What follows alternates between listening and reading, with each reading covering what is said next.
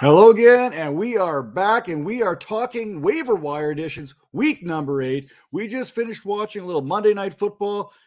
The Saints and Seahawks, not quite the hype that you'd hope for, but you know what? When you get Geno Smith playing, you get what you ask for sometimes. Now, a little housekeeping there. Congratulations, Alvin Kamara, 3,000 yards receiving, 3,000 yards rushing, fastest player to ever do so in 66 games, give or take. We don't fact check here, but you know what?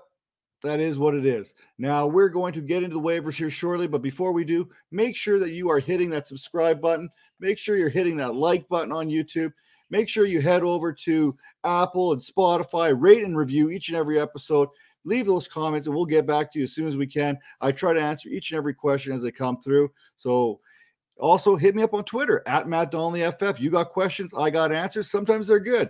Anyway, without further ado, let's head into the waiver wire here, starting at the quarterback position and Taylor Heinicke.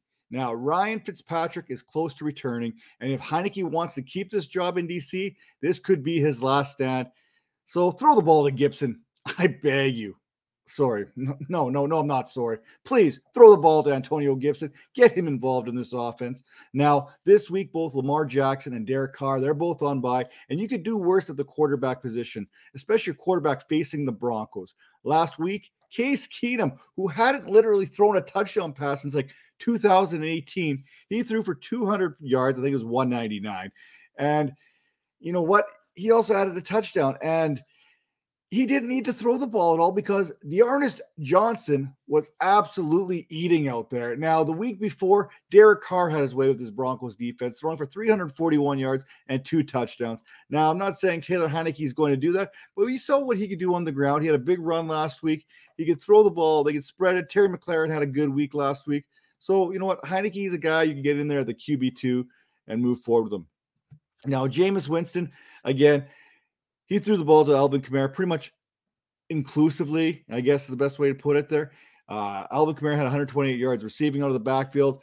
Jameis Winston threw for 222 yards total, give or take. He is also on my waiver wire watch list here, and he's on it again, but the Saints' schedule is becoming more and more favorable. Heading into this Monday night showdown here that we just witnessed there, he had 13 touchdowns, so only 3 interceptions. Chalk up a little bit extra there for him this week.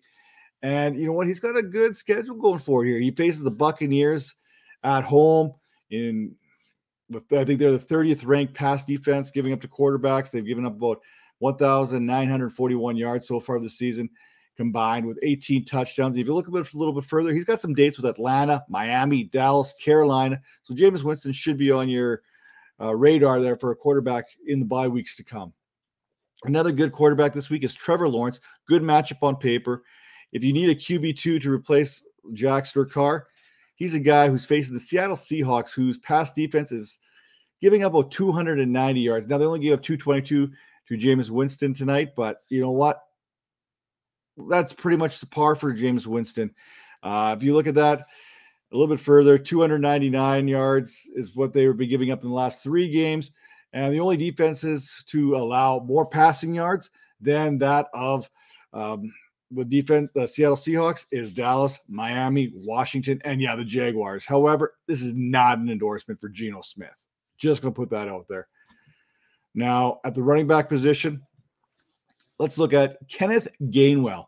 Looks like Sanders avoided serious injury to that ankle, but it's still going to miss some time. Now, prior to Sanders' injury last week, Gainwell did score on that pass from Jalen Hurts. He had 4 catches for 41 yards. He averaged 4 yards per carry. Even though, guess what? Here's a funny thing. The Eagles refused to run the ball. He only had 5 rushing attempts. Now, Coach Speak says that they want to run the ball more. I will believe that when I see that. And also, depending on the severity of ankle injury to Miles Sanders, Boston Scott could get a little bit of play too, scoring for the first time last week since 2019. Another running back you should definitely be targeting this week is Brandon Bolden of the New England Patriots. Now, Bolden led the team, not the running backs, but the team in receiving yards with 79 yards on 6 catches. He had 7 targets. Plus, he had that touchdown against the Jets, and looks like he's going to be the passing back out of that backfield there going forward. Damian Harris doesn't handle much of the passing. We thought Ramondre Stevenson maybe the week before was getting a little bit of play there. No, this looks like it's going to be a Brandon Bolden show when it comes to pass catchers in this New England backfield. Now, the Patriots game script looks like it's going to be favorable for Bolden as they face off against the highly explosive Los Angeles Chargers this week. So I would expect a very similar role to what J.D. McKissick has been playing. So I think you could flex Brandon Bolden going forward, at least in this week's matchup. Another running back to keep an eye on, Devonta Freeman. He is on a bye week this week, which means he's probably been dropped by someone in your league looking to pick up someone who can help them right now. If you have room on your bench, go ahead, add him. Latavius Murray, he is the starter. He's coming off that ankle injury that may not be 100% even after the bye week. And you know what? Latavius Murray hasn't been that effective. Maybe Devonta Freeman can steal a few more touches from him as the year proceeds.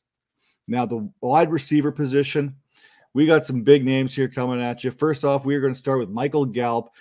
Get a piece of this Dallas Cowboy offense, would you? Everyone wants to get a piece of this offense. This offense is high flying there. You know, you got Cooper, you got CeeDee Lamb, you got Ezekiel Elliott, you got Tony Pollard there. Make sure you get Michael Gallup cheap. He's on the waivers right now. Go grab him. You're not paying nothing for him right now. Maybe some fob, maybe a little bit of this, maybe a little bit of that, but go out there and make sure you get him. Now, another guy to get a hold of right now is Russell Gage. The Falcons offense is flying once again. Okay, they played the Dolphins last week. We know what Cordell Patterson, what he's been doing all this year. Kyle Pitts, he's basically doing unicorn stuff. Calvin Ridley kind of got right. Well, he got in the end zone at least. 4 catches, I think he had 26 yards, something like that, maybe 36 yards. He did score. Russell Gage saw 6 targets, 67 yards, including a 49-yard passing catch there that turned into a score. Gage is looking to be a nice add as we go down the road of injuries and the bye weeks and everything like that. Make sure to get Russell Gage. I think he's going to have a bigger impact on this offense than a lot of us are giving him credit for right now. Darius Slayton, New York Giants. Injuries are continuing to mount, especially to the wide receiver core there in New York. Sterling Shepard missed last week. Kenny Golladay and Kadarius Toney, they missed multiple weeks prior to that. Slayton saw 9 targets, caught 5 of those, got 63 yards. And if the earlier mentioned wide receivers are going to miss more time, which is likely going to happen, he's got a date on Monday Night Football with the Kansas City Chiefs, who everyone's been able to pass the ball on. Make sure you get Darius Slayton. He's a good flex going forward this week.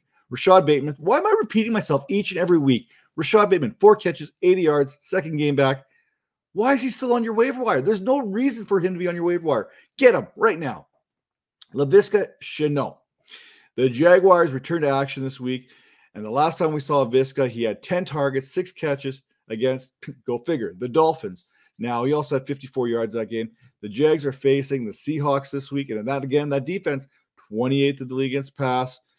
Mind you, they did probably save a few yards going into this last match, holding Jameis Winston 222, but nonetheless, the Jaguars know the taste of victory, and now they get the Seahawks, who are reeling right now. I think this is going to be an upset special. I think the Jags win this game. Mark it down right now. Another wide receiver to take a look at, Allen Lazard. Looks like Davante Adams could miss the Thursday nighter this week because of COVID. That means we're going to see a lot of Aaron Jones, and someone needs to step up in the pass game for the Packers. Last week, Lazard, 6 targets. He caught 5 of them for 60 yards and a touchdown. He could have a big impact again this week, especially if Davante Adams is going to miss some time. Now, the tight end position, Foster Moreau of the Las Vegas Raiders. No one ever listens to anything Derek Carr ever has to say, and they probably should have listened to him when he was talking about Foster Moreau and how good he could be when given that opportunity. Can you handcuff tight ends? Is that okay? Is that a thing in fantasy football? Well, it probably should be. While Moreau may not get the opportunities with Waller in the lineup, if Waller misses time, you know Moreau can absolutely ball out and put up some productive numbers for you. Make sure you go and get him. And if Waller is still not ready to go anytime soon, the next matchup that the Raiders have is against the New York Football Giants, which is a very favorable matchup for the tight end position. And the last tight end, the last player I'm going to talk about is Robert Tonyan. Yes, see all the comments above when I talk about Allen Lazard. Tonyan did find the end zone finally. One of his 4 receptions last week went for a score to go along with 63 yards receiving. Sounds like Robert Tonyan is starting to get a little bit more play. Looks like Aaron Rodgers is going to have to throw to him, especially if Adams does miss some time. Now, with that all said, that's a quick little walk down of the waiver wire for week number 8. Make sure you head over to dynastyvipers.com. You can read it all there, as well as any other article that we have published right now. And make sure you head over to the YouTube channel, the Dynasty Vipers Network. hit that like button, hit that subscribe button. We got videos coming out, starts and sits, Thursday night football, Sunday night football, Monday night football previews. We've also got the Vipercast coming at you every Tuesday at 10 p.m. Eastern. Calvin, myself, Tara, Major, you don't want to miss it. We got a little bit of a Halloween special coming up here in week 8. So till then, hopefully we see you. And we got some starts and sits coming later on this week that you're definitely going to want to catch. Take care.